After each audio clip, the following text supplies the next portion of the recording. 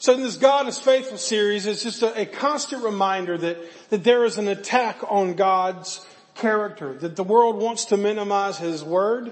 They want to make you think that God's Word is outdated or inaccurate. They want you to think that God's intentions are to harm us.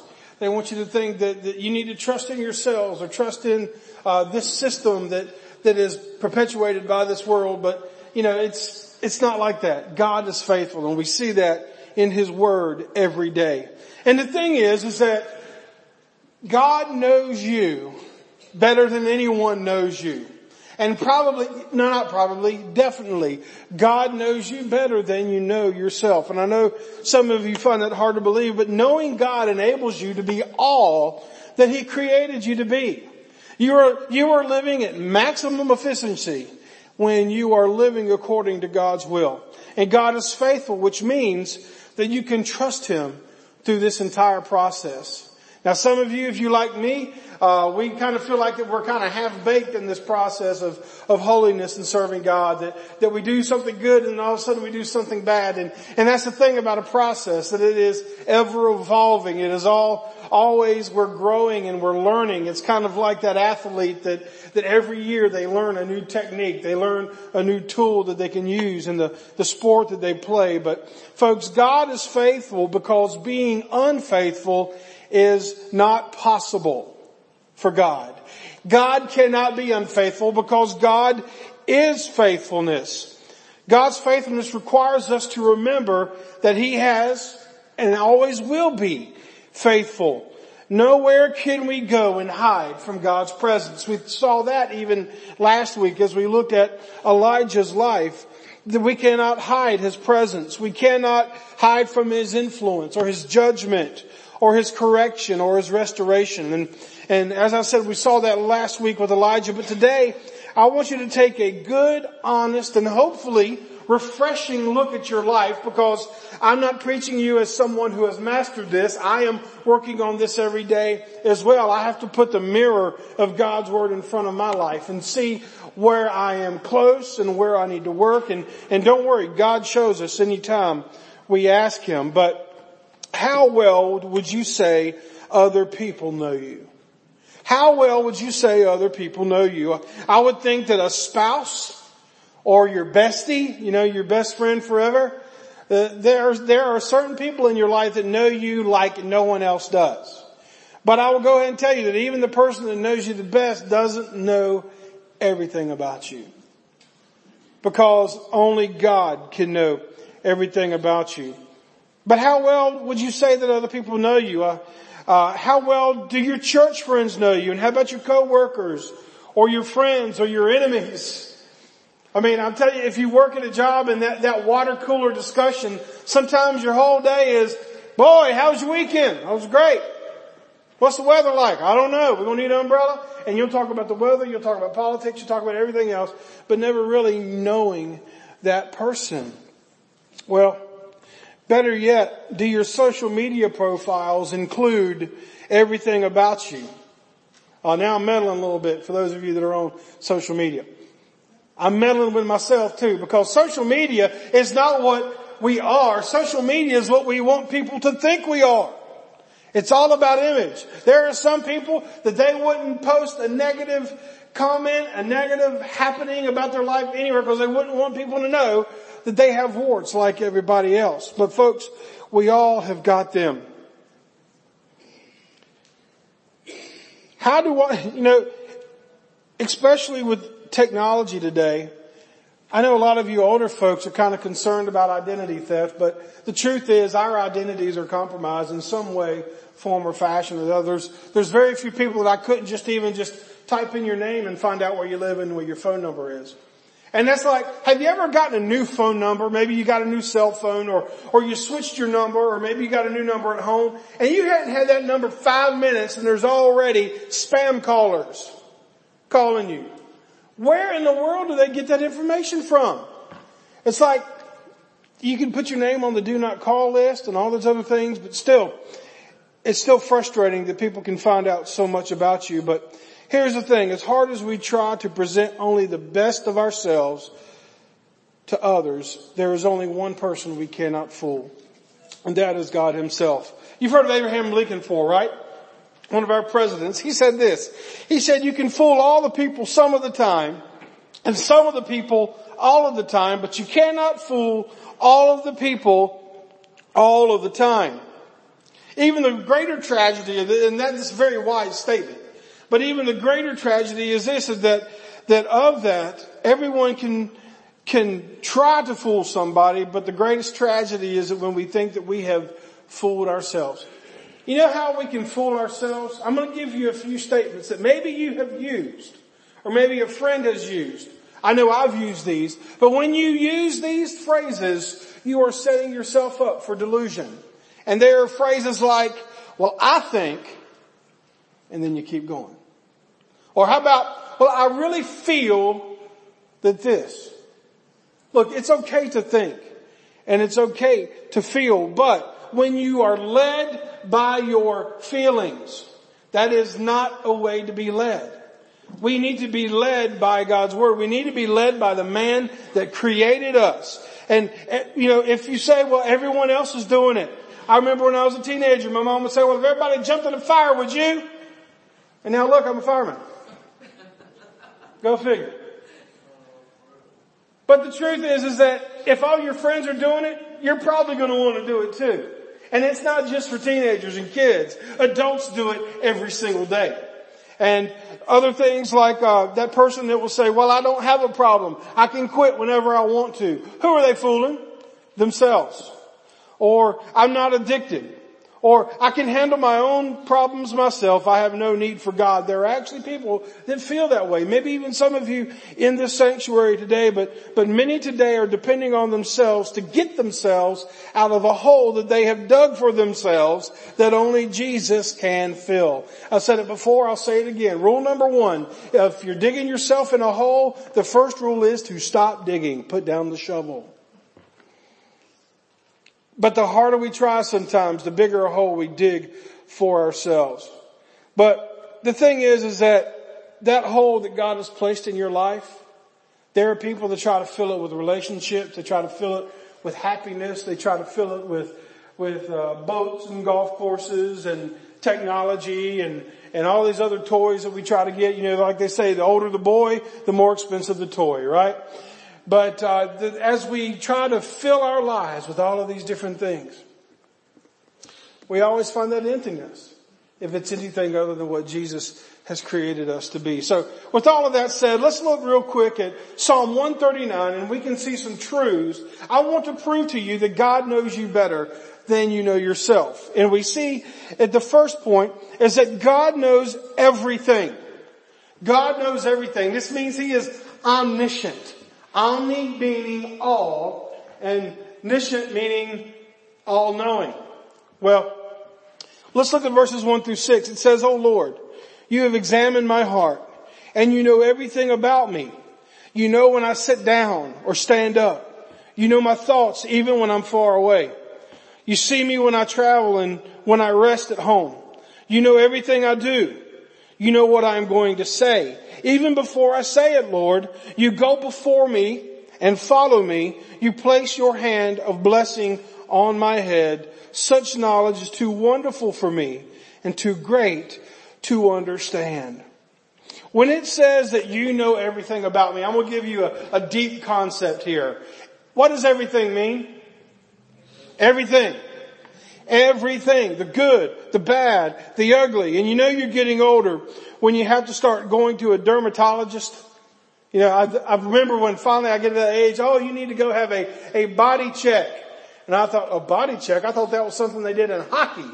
No, they sit you down and they put you in a room and make you get in very little, only what the Lord gave you. And then they just look at your whole body. Oh, I cannot stand it. And for some people like myself, that can take a while. Just mark off a spot and keep moving. But it's a horrendous ordeal if you've ever had to do that. And, you know, they're sitting there and they're looking, they're going, oh. That's not what you want to hear. You don't want to hear the doctor go, oh my goodness. Well, Some of you have been in that situation because you're uncomfortably laughing.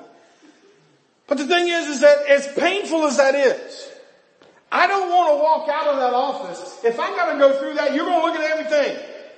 And I'm going to get it done because I don't want any stone unturned. And I want to make sure that I have been scanned from top to bottom. So if there is something there, that I find out about it. Folks, here's the thing.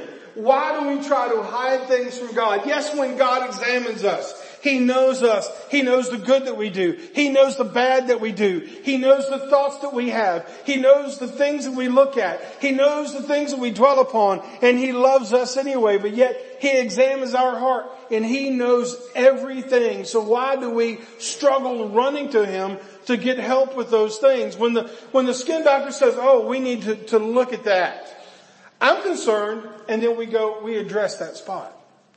But why is it when God says, look, this is what I want from you, we say, no, you can't have it. This is mine. God knows everything. You think you have got God fooled. I think I have got God fooled, but God is not fooled. The only person that is the fool is the person that thinks that they have fooled God.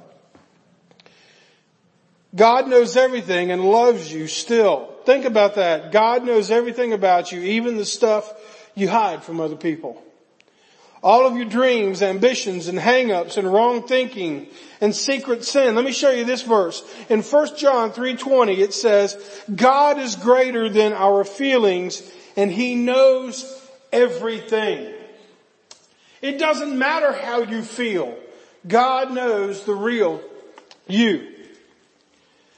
God knows everything. We have a saying in our fire department that when the chief asks you about if you've done something, you better go ahead and tell the truth because he already knows the answer.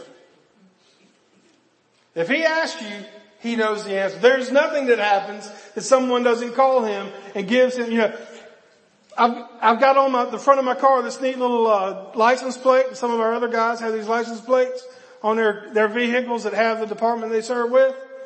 Boy, that makes a good target for somebody to call and say, hey, look, I saw him driving like an idiot. And then so you get the call and you own up to it because they already know. And that's one example, but the greater example is that all of us in here have got somebody that knows everything that we're doing. And when God calls you on it, it's important that you be honest with Him about it. Because why is God calling you out on your mess? Why is God calling you out on your hang-ups? Because He loves you. Now I know a few of you say, well, I don't have any hang-ups. Well, you can just go ahead and go get your lunch. Because all of us in here have got some hang-ups. We all are sinners and fall short of the glory of God. But God knows that you are unfaithful, but He saved you anyway. It says in Romans 5 verses 6 through 9, He says, when we were utterly helpless, Christ came at just the right time and died for us sinners. Now most people would not be willing to die for an upright person, though someone might perhaps be willing to die for a person who is especially good. But God showed His great love for us by sending Christ to die for us while we were still sinners. And since we have been made right in God's sight by the blood of Christ, He will certainly save us from God's condemnation.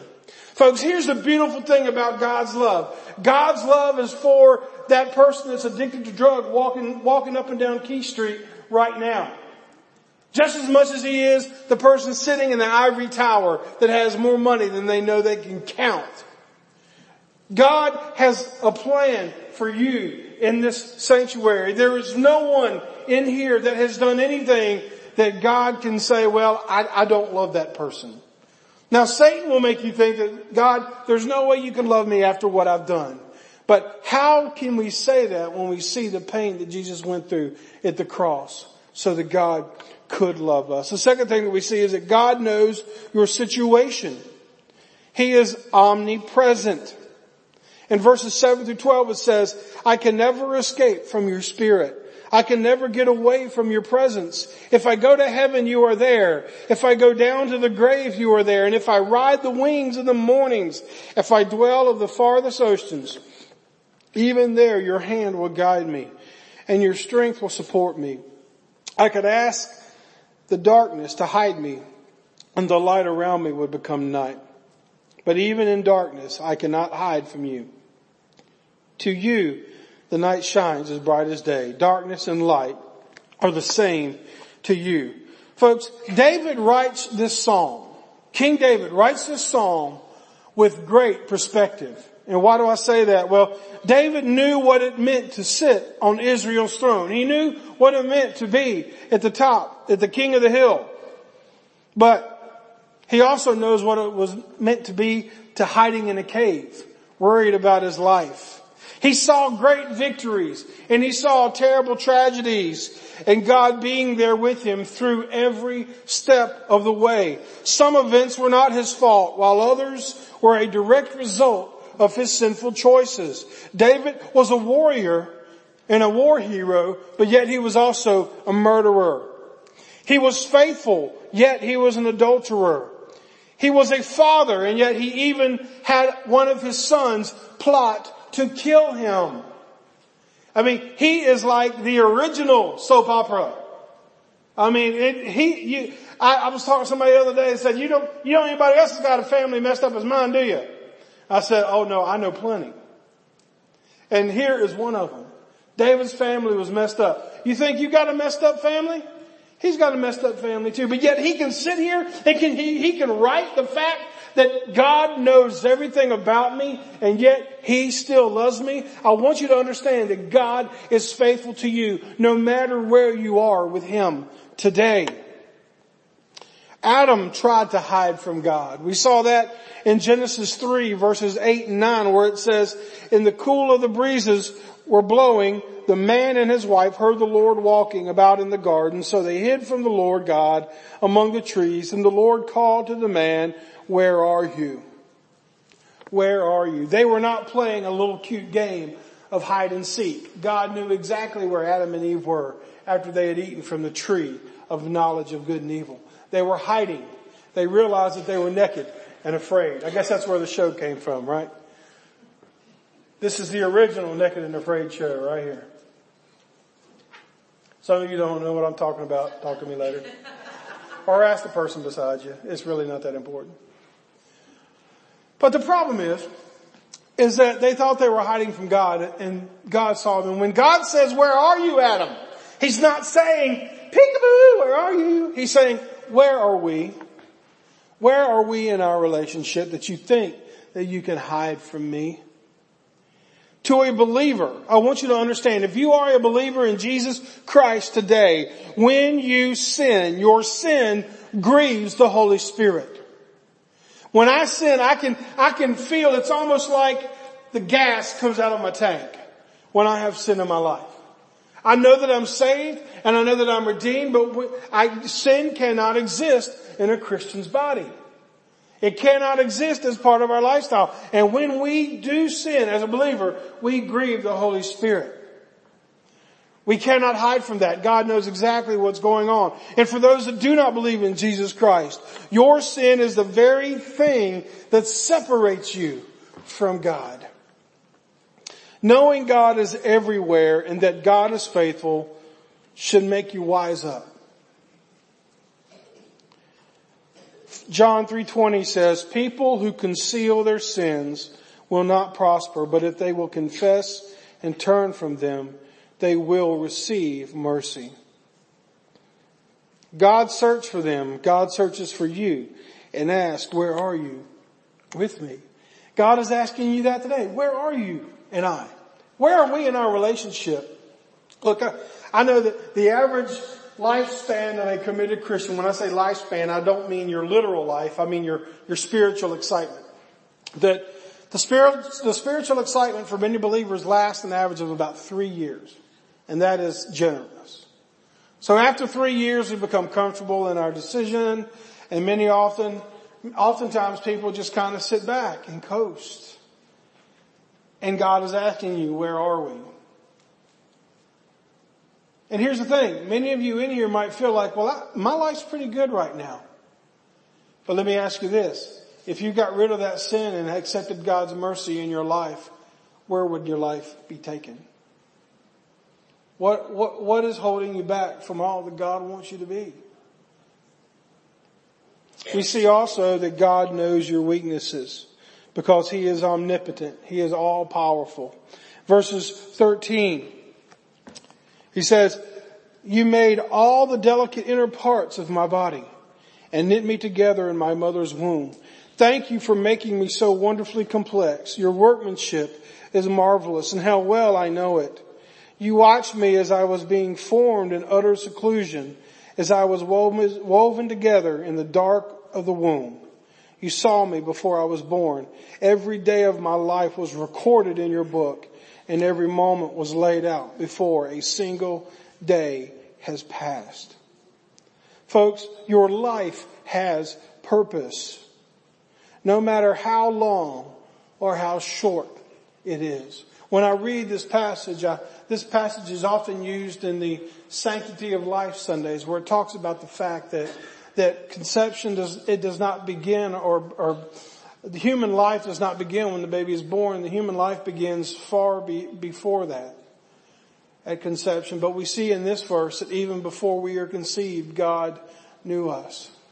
I think about those mothers and fathers that have gone through the pain of regret of an abortion. I think about those mothers and fathers that know the pain of a miscarriage. Or those mothers and fathers that know the pain of losing a child. It's not fair. It stinks. But folks, God is all knowing. And God is all powerful. And that every second that we have, whether it be a moment or 100 years, we have the purpose of God within us. He is all powerful and all knowing. There is not one fly that drops in this world that He doesn't know about. He knows the numbers of hair on your head.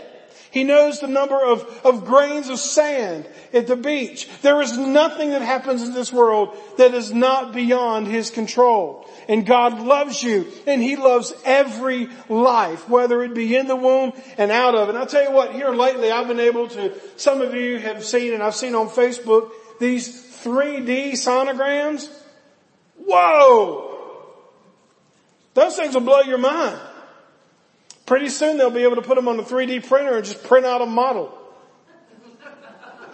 Hey, look, here's my baby. You want to pass it around?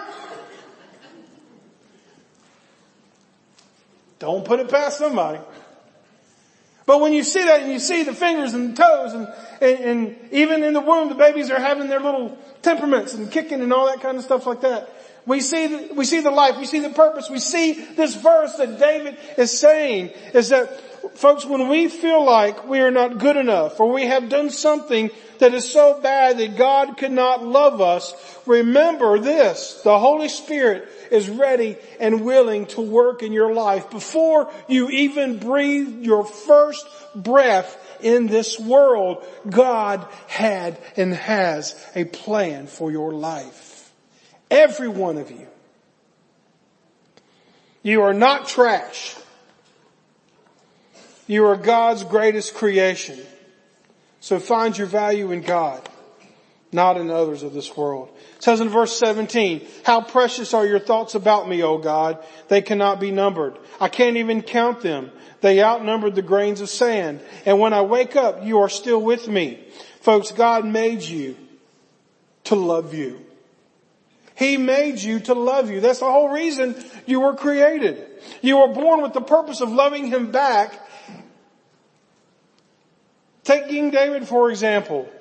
It was this love that caused him to serve God with his life. And it was this love that compels me and you to live every day for our Savior. And finally, we see that knowing God means that you will have enemies. Knowing God means that you will have enemies. Verse 19 says, "Oh God, if only you would destroy the wicked. Get out of my life, you murderers. They blaspheme you. Your name, they misuse your name. Oh Lord, shouldn't I hate those who hate you? Shouldn't I despise those who oppose you? Yes, I hate them with total hatred, for your enemies are my enemies." What we see here is that David's hatred for his enemies was a direct result with his love for God. Now, let me be very clear here. Us taking this verse and going out and saying, well, I hate everybody that is evil, so I'm going to go get a knife, I'm going to go get a gun, I'm going to go do something, and I'm going to get rid of all these people that God hates. That is not what this is saying. That would be an extremist. That would be somebody that is trying to justify their own issues. The type of hatred that David is talking about here is the same type of anger that Jesus had when he cleared the temple. I tell you what, it grates my nerves to no end when people say the Lord's name in vain. I don't judge them. It's like nails on a chalkboard. And sometimes I'll just say, look, God doesn't need a dam, he can walk on water. Trying to correct them. Trying to show them that look, I know it's culture, and I know it's just another slang like others that this are not fit for this pulpit.